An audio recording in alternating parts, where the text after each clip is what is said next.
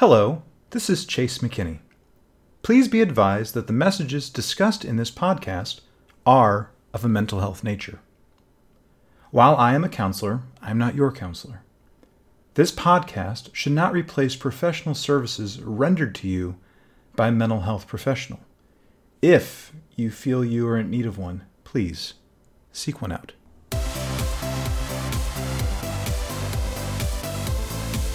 Hey, what's happening, y'all? It has been a long time. I'm ready to jump back in and let's have a fun conversation.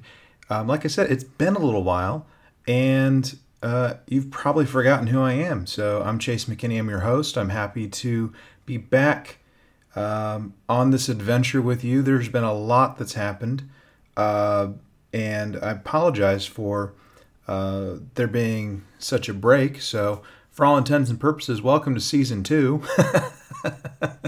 I don't even know if podcasts even have a season 1, season 2, season 3. They have multiple seasons like TV shows do. Anyway, glad to be back. We're going to be talking about some interesting things today. At least I think they're kind of interesting. And this is something that's fairly personal to me in the sense that, this story of sorts, this content that we're going to be talking about, both in the news and in the actual reframed portion, is pretty much resonating with me in terms of what's been going on lately. And I'll explain more about that once we get to it. So don't worry, all is well, nothing bad. Don't worry about it. You can go get your Snuggie right now and get comfortable before we dive in. So what's been going on? So it's been a little while. I can't even remember how long it's been. Just kidding. It's been since about February, I believe. And here we are. So since we last met and got to talk about stuff, I've been extremely swamped with school and work and just life in general. I've had a very, very, very busy semester at Regent. Currently doing practicum, or almost done with practicum. That's what I've been doing this semester. And for those of you that don't know, practicum is an experience that you go through in a graduate or professional training program, such as counseling, where you're doing more or less hands-on training, an application of theory and skill with real-life people. So this isn't something that's new to me. Practicum is something that I'm pretty sure every single counseling student, mental health student, will do in their graduate training, their professional training. And that's what I've been doing. And the thing that's been kind of cool about this semester with the practicum that I've been doing has been related to having to implement, new skills or working with different demographics, things of that nature. And that's what I've been doing. Typically, whenever I'm doing therapy with people, I usually come at it from what's called an Adlerian perspective, Adlerian theoretical orientation. And if you want to have a conversation, offline, either on social media or something like that, we can talk about that and what that means. But because I've been doing stuff related to Adlerian in the past, I had to do something different. So I chose a different theoretical orientation that I've been wanting to learn more about. So that's why I chose something called CBT, Cognitive Behavioral Therapy, or therapies. And it seems like everyone and their grandmother loves this thing in therapy. And it's just confused me for a while for some reason. And I've taken, these last handful of months, 3-4 months that I've been doing practicum to, study it, to learn more about it, and to apply it. And I'm actually, thankfully, I'm back at where I was with my practicum, my master's program, a place called Dallas Life. It's a homeless shelter, and it's been great. I've been given plenty of opportunity to work with clients and to apply this training, but also, still use some of the stuff that I've used in the past, like with Adlerian and genograms and rational motive and logotherapy type of things. But anyway, that's not really what you want to hear about in terms of professional stuff. I feel like I'm jumping the gun. That's okay. The last few months, apart from school, I've been having a lot of fun with photo editing, with taking pictures, with doing a lot of Star Trek things, dressing up as Commander William Riker or Captain William Riker from Star Trek: The Next Generation, taking lots of pictures, having fun with that on my cosplay Instagram page. So if you want to see how far my nerdiness can go, check it out, Sharp Cosplay on Instagram. Now, recently, my wife and I, we binged Game of Thrones, and it was funny because I started watching Game of Thrones about 2 years ago, around this time, when we had HBO for free, and I didn't realize how far I got when my wife decided that she wanted to watch it most recently. She'd never seen it. She's like, I really like Emilia Clarke. She's got this beautiful smile, and I just want to see it. I'm curious about it. So I think we watched the first 2 seasons in a week, and then we were about, a season a week. And shout out to my friend Rachel for letting us watch it on her account. We have HBO now, so we can watch that and binge it over and over again if we want to. But it's fantastic. That is a phenomenal show. We watched the season 8 premiere, and I don't know what to think next, like what's going to happen next with all these characters with Game of Thrones, and who's going to end up on the Iron Throne, who's not. I'll create a poll here in a second, and we'll see who you think is going to end up on the Iron Throne at the end of it. What your predictions are for who's going to live, who's going to die, that sort of thing. I really hope that Jon ends up on the Iron Throne. I'm torn between Jon and Dany, just because Dany's, like, her character development over the past 7 seasons and now beginning of the 8th season has just been phenomenal. And I don't know what to expect or what to think. I kind of feel like I'm betraying Dany a little bit because I want Jon to be on the Iron Throne, but just not Cersei. Please, not Cersei. That's just me. Anyways, I'll stop talking about Game of Thrones, and we'll talk about Game of Thrones maybe in the next episode some more, and maybe some thoughts and plans that I have about some Game of Thrones related geek culture type of stuff. So anyways, we'll go from there. Moving on, so Channel 49 News, there was an article that was written, published on April 12th of 2019, and it was found in Forbes, and the name of the article is Are Home Offices Fueling a Mental Health Crisis? Now, this is something that, as I was reading, it was very striking for me, in the sense that it was kind of hitting on some things that have been really affecting me, impacting me in a personal way.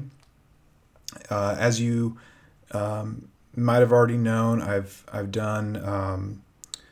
am doing, whatever you want to call it, work with the state of Texas. I'm a contractor through a private group based out of Rockwall, Texas.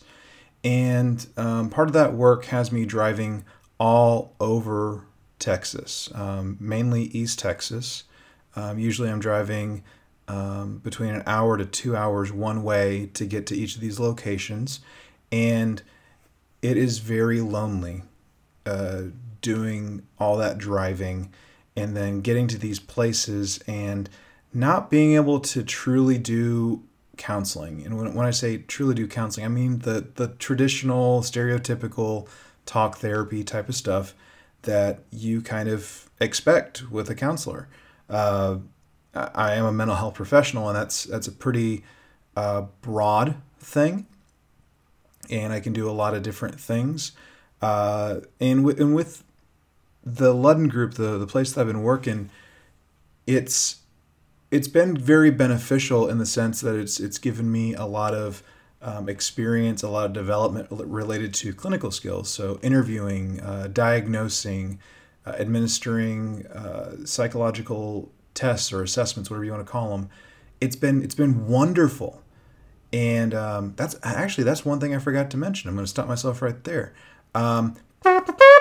I am no longer an LPC intern. I am a fully licensed professional counselor. I'm an LPC in the state of Texas, and it is pretty awesome. So, very happy, very thankful to be done with my my internship. It was awesome, but it's done and over with now.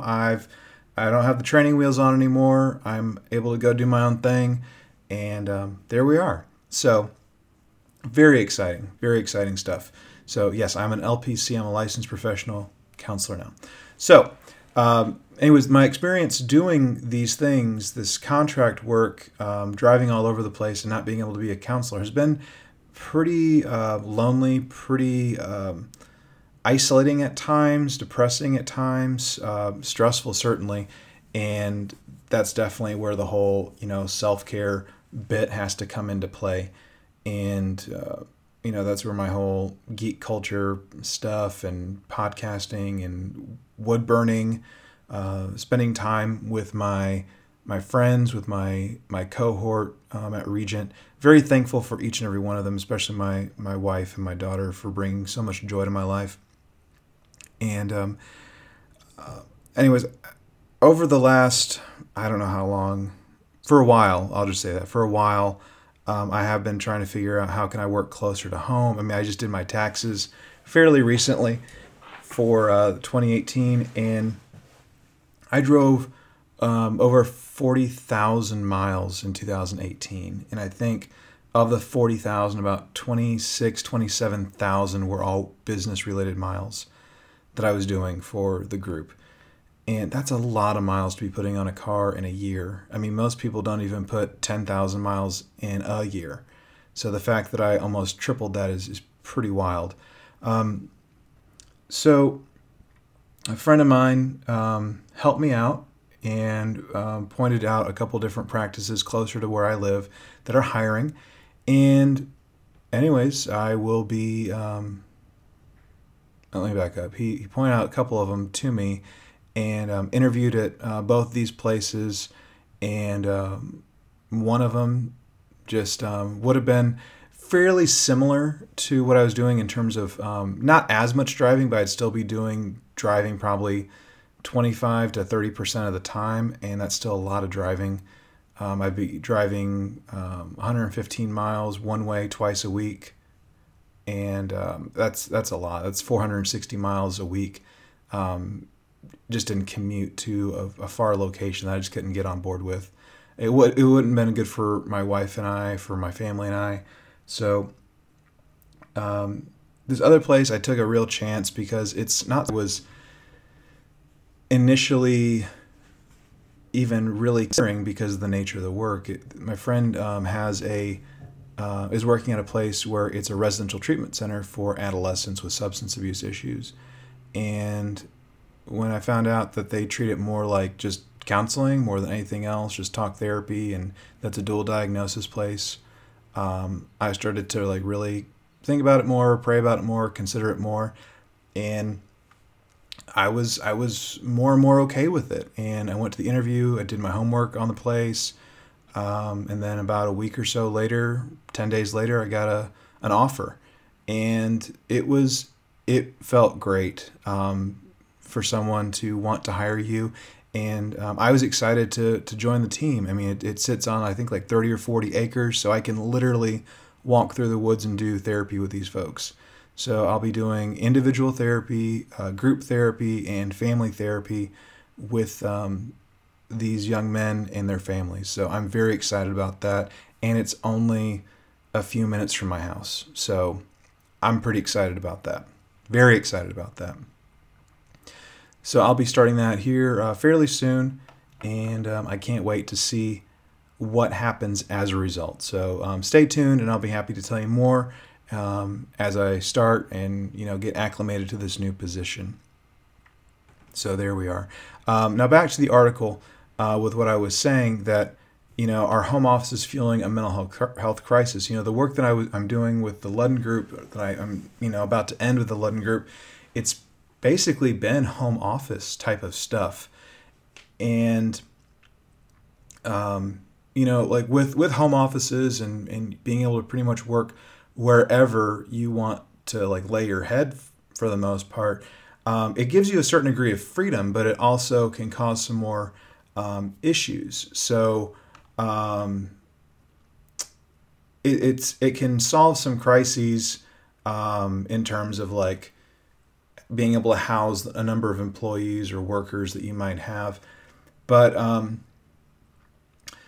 in this article, it states that when asked about the downside of location flexibility, 49% of remote workers note that their biggest struggle is wellness related. More specifically, 22% can't unplug after work, 19% feel lonely, and 8% can't stay motivated. And it goes on to talk about the number of subjective influencers, such as management style of the bosses, local connection speed, things like that. And then towards the end, it says, any remote worker will tell you that replacing suits with slippers is a liberating transition. However, it seems as though the confining corporate cubicle that we are so anxious to escape may actually be boosting our behavioral health. Dr. Amy Service, manager of clinical quality at Talkspace, reports remote workers often experience symptoms of anxiety and depression at a higher rate than people commuting into traditional office spaces. Specifically, they report feelings of isolation and loneliness and high rates of worry about job performance and stability. Insomnia and sleep disturbance are common, along with increased fatigue, irritation, sadness, and feelings of disconnection. Remote workers report a lack of concentration and focus that can compound and exacerbate these mental health challenges. It can lead to a loss of self-worth and questioning of one's abilities. Combined together, these symptoms can have a significant impact on job performance, job satisfaction, and the efficiency of productive work. Now, that's not to say that if you have, this job that you're doing, where you're working from home or you're working from, like, an airplane or something like that, you're flying all over the world being a globetrotter. Nothing wrong with that. It's I think the piece that they're really trying to get at is this connection with other human beings, and that it's important for us to be connected with each other, not isolated from one another. So if that means maybe having like a group work session somewhere where you, like, I don't know, just set up like a canopy and you work outside together once a week, that could be something. Whether that's going to networking luncheons that your local Chamber of Commerce might have, or being part of like a Rotary or a Lions Club or something like an Optimist Club, whatever it might be, that can be beneficial to your overall health, your mental health, and your health as a professional, in terms of the depression, the anxiety, the loneliness, the things that were brought up in this article. And what I'll do is I'll copy the link and I'll put it in our Facebook group, and I'll also blast it out on Twitter. So if anyone wants to take a closer look at it, you can do that. Now, with that, we're going to go ahead and we're going to jump into this next piece. And today will probably be a shorter episode, I think. I say that now, watch will go like 3 hours or something. But this part of Reframed is going to be connected to my practicum experience that I've had this semester with a particular client. Now, this client's name, it's not going to be their real name. It'll be Fred for the sake of this conversation.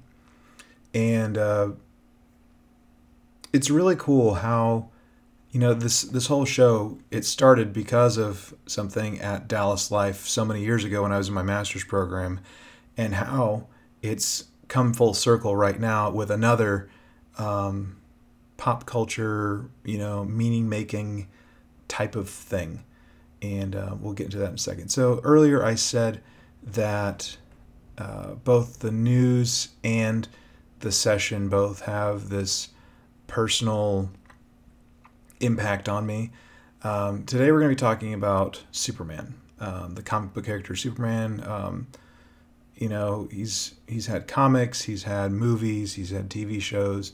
Various actors have portrayed him on screen, both in movies and television.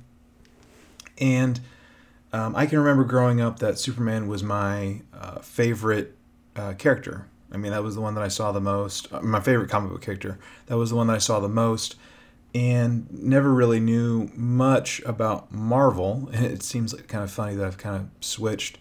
And I'm now part of the Marvel camp and not much on the DC camp. Please don't shoot me for that. But I used to love watching all the old cartoons from, I think, like probably the 40s, and whenever they were, like I used to watch black and white Superman cartoons. Some of I don't even know when they were. I wish I knew when they were, but they were even the S on his chest didn't even look the same as it does now. It was like a black shield with the S, and it was just really cool. I really liked those old cartoons, and really enjoyed and loved the Christopher Reeve Superman movies. I think to this day, my favorite Superman has to be Dean Cain from Lois and Clark, The New Adventures of Superman, when that came out in the 90s. I used to watch that religiously with my mom, or she watched it with me, one of the two. And I loved that show. And Dean Cain is, for me, the ultimate Superman.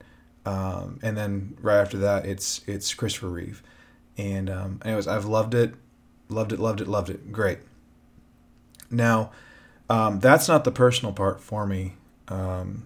It's the fact that that this stuff hits kind of close to home for me because of alcoholism in my family history. I'm not an alcoholic. I don't drink alcohol. I've had some in the past, and I don't like it. It's nasty. I just think it's nasty. And if you drink alcohol, please drink responsibly. But I don't like alcohol at all. But alcoholism is something that is in my family's history on my mother's side, and it's something that I take very seriously. And if you ask me and I say no, just be respectful of it, just as I'll be respectful of you. But if you're, like I said, if you're going to drink alcohol, please drink alcohol responsibly. Now, when I first started meeting with Fred, Fred had been in the program at Dallas Life for about a month, maybe 2 months, thereabouts. And he had a whole slew of complicated health issues that he was trying to deal with. And he was telling me that there was this issue with alcohol that he was having, as well as I believe he also said cocaine. And whenever I'm with a client, and to any counselors or counselor educators or current counseling students that are listening to this, I would urge you to, apart from the building of the rapport and the therapeutic alliance that we're supposed to be doing effectively with our clients, I would encourage you to try and find ways that you can connect with them to create more meaning with them. And that goes back to what originally happened a long time ago with that client of mine, also at Dallas Life, where he was the comic book person, liked to draw things. And the one time that we had a breakthrough. The major breakthrough for him was whenever we started talking about Lord of the Rings and how he described himself as Frodo and myself as Sam, and how he didn't feel like he could carry it anymore. I told him, I can't carry it, but I can carry you, much the same way that, Sam said, I can't carry the ring, but I can carry you. Whenever Frodo's freaking exhausted there on the cliffside of Mount Doom. So if you can create meaning with your clients, then do your best to do it. Not every client's going to understand a pop culture reference. I understand that, and I'm assuming the people listening to this know that as well. But if it's not that, if it's like, understanding the process of fishing, or it's understanding the process of, learning to ride a bike or something, I don't know. I'm pulling stuff out of nowhere right now. That can be a way that we can connect with the people that we're trying to help in the therapy room. Now, this person, I found out that, with their alcohol use and their cocaine use, that they hated it, that it was like this weakness for them. And in the meantime, they were telling me that, one of their favorite cartoon characters is what they said. Their favorite cartoon characters was Superman. And I grabbed onto that, and I hung on to that for a little while we were in session. And I started asking, I was like, hey, Fred, on Krypton, it's my understanding on Krypton that, the kryptonite, the gem, the crystal, whatever you want to call it, it's not harmful to them. Because that's there. It's not harmful because they're in a different area, they're in a different context, they're in a different whatever. So it's not going to harm them so much in the same way that it would if it were on Earth, for example. Now, Superman, his real name is Kal-El, and the planet explodes, but his parents get him on a spaceship, and he zooms off to Earth, where he's raised by Martha and Jonathan Kent, I believe is their name. And later on in life, the kryptonite proves to be very deadly and poisonous, very harmful to Clark, his alter ego, Superman, Kal-El. That it becomes very dangerous and harmful to him. And as I was explaining that to my client Fred, he's like, I kind of see where you're going with this. I'm like, okay, where am I going with this? He's like, well, it's harmful. It's harmful to me. I'm like, yeah, but what else? And he kind of just stay there. I'm like, at one point in your life, this thing, so we'll call your cocaine use, it wasn't something that you were really considering or really thinking about. Yes, it was harmful, but it wasn't, you didn't really consider it to be bad, so to speak. It was just something that you're used to, something that you're around.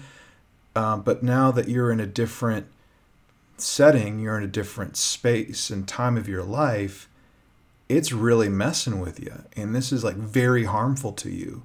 And it can cause some very significant problems for you with your cocaine use, but also your use of alcohol and combining them together. And I was like, and Superman, he just has to go and bask under a yellow sun. So we have a yellow sun here on Earth, so he just has to go hang out and let the rays of the sun recharge him and re-energize him. And he has to get away from it. He just has to get better by being around the light. He has to be better by getting under the sun. And I was like, Fred, it seems like you have this big old brick of kryptonite. And I was thinking of the 1970s or 80s Superman, where Christopher Reeve's Superman has this big old necklace of kryptonite, like with a big old gold chain around his neck, and he's pushed into the pool, and he's going to drown. That was literally the type of kryptonite I was looking at. So if you've never seen that version, it's the first Superman movie with Christopher Reeve. Check it out. I was like, but Fred, it seems like you have this big chain, this big brick chain of kryptonite around your head, around your neck, and you're having trouble getting it off. So how can we get this off, and what is the sun that we need to get you under?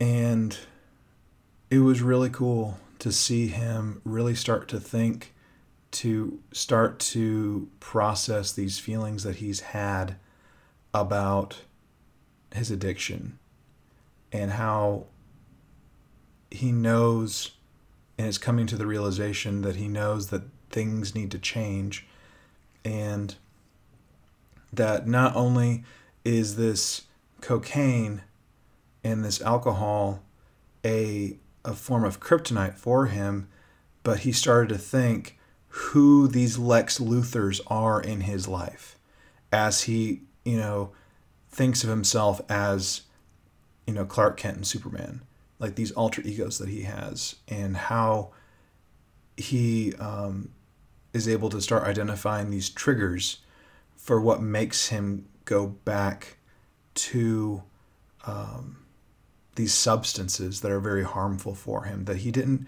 think much of before. Again, back when he was on Krypton, back when my client was back on Krypton, versus now whenever he's here on Earth, so to speak. Just if you can follow that little image, that little story with me for a second. So I guess the thing to think of is, whether it's substance or not, what stuff do you have in your life that's holding you down? Is it a past trauma, a past hurt? Is it something that has to do with either a strained, a distant, or a failed relationship? Is there someone that is feeding this? Is there someone that is the dealer that has the kryptonite, whatever that kryptonite is for you, that's putting it in your pocket, or that's putting it around your neck, and it's draining you? Whatever that is, I would encourage you to find the strength within you to take that necklace off, to remove that kryptonite, and to bask in the sun, that life-giving stuff of yours, whatever's life-giving for you, whether that's being surrounded by people that you go to church with, whether that's people that share similar interests with you that are life-giving, not life-taking,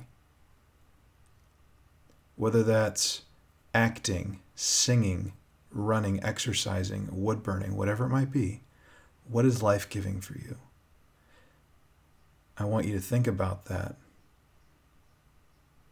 and I want you to pursue that. It doesn't have to be a daily thing. If you can do it once a week, a couple times a week, go for it. But you need to be taking care of yourself and getting rid of those things. It's not an overnight process. Most of these things related to substance abuse and chemical dependency, it's related to a past trauma, past hurt. And it's not an overnight thing. Just like the trauma and the abuse, the dependency, just like that wasn't an overnight thing, this isn't either. But you can start today to fix that, to remedy that, and to make, this next year a better year than last year. So what can you do now to make that a reality? And the reason that I go through all this is that, between the loneliness and the things that I talked about, both with the place that I was working and then the article, I think it's great that this information, that this article, and then this portion of Reframed is directly connected with what I'm going to be doing. I'm going from being in a very lonely, isolated place to going to a place where I get to work with teenagers. I love working with teenagers and adolescents. And I get to help them talk about and overcome like this trauma, these past hurts that they've had. So, don't ever give up on yourself. If no one believes in you, I want you to know that I believe in you, that I love you, and that you are worthy, and that you are capable of doing all things that you set your mind to. So I love you. I believe in you. You can do this. You got this. If you don't have a counselor and you feel like you need one, don't wait another day. Go find one. If you're in the Dallas-Fort Worth area, you can look me up and we can talk and see if it'd be a good fit. But just know that you are lovable, you are capable, and your past does not define you.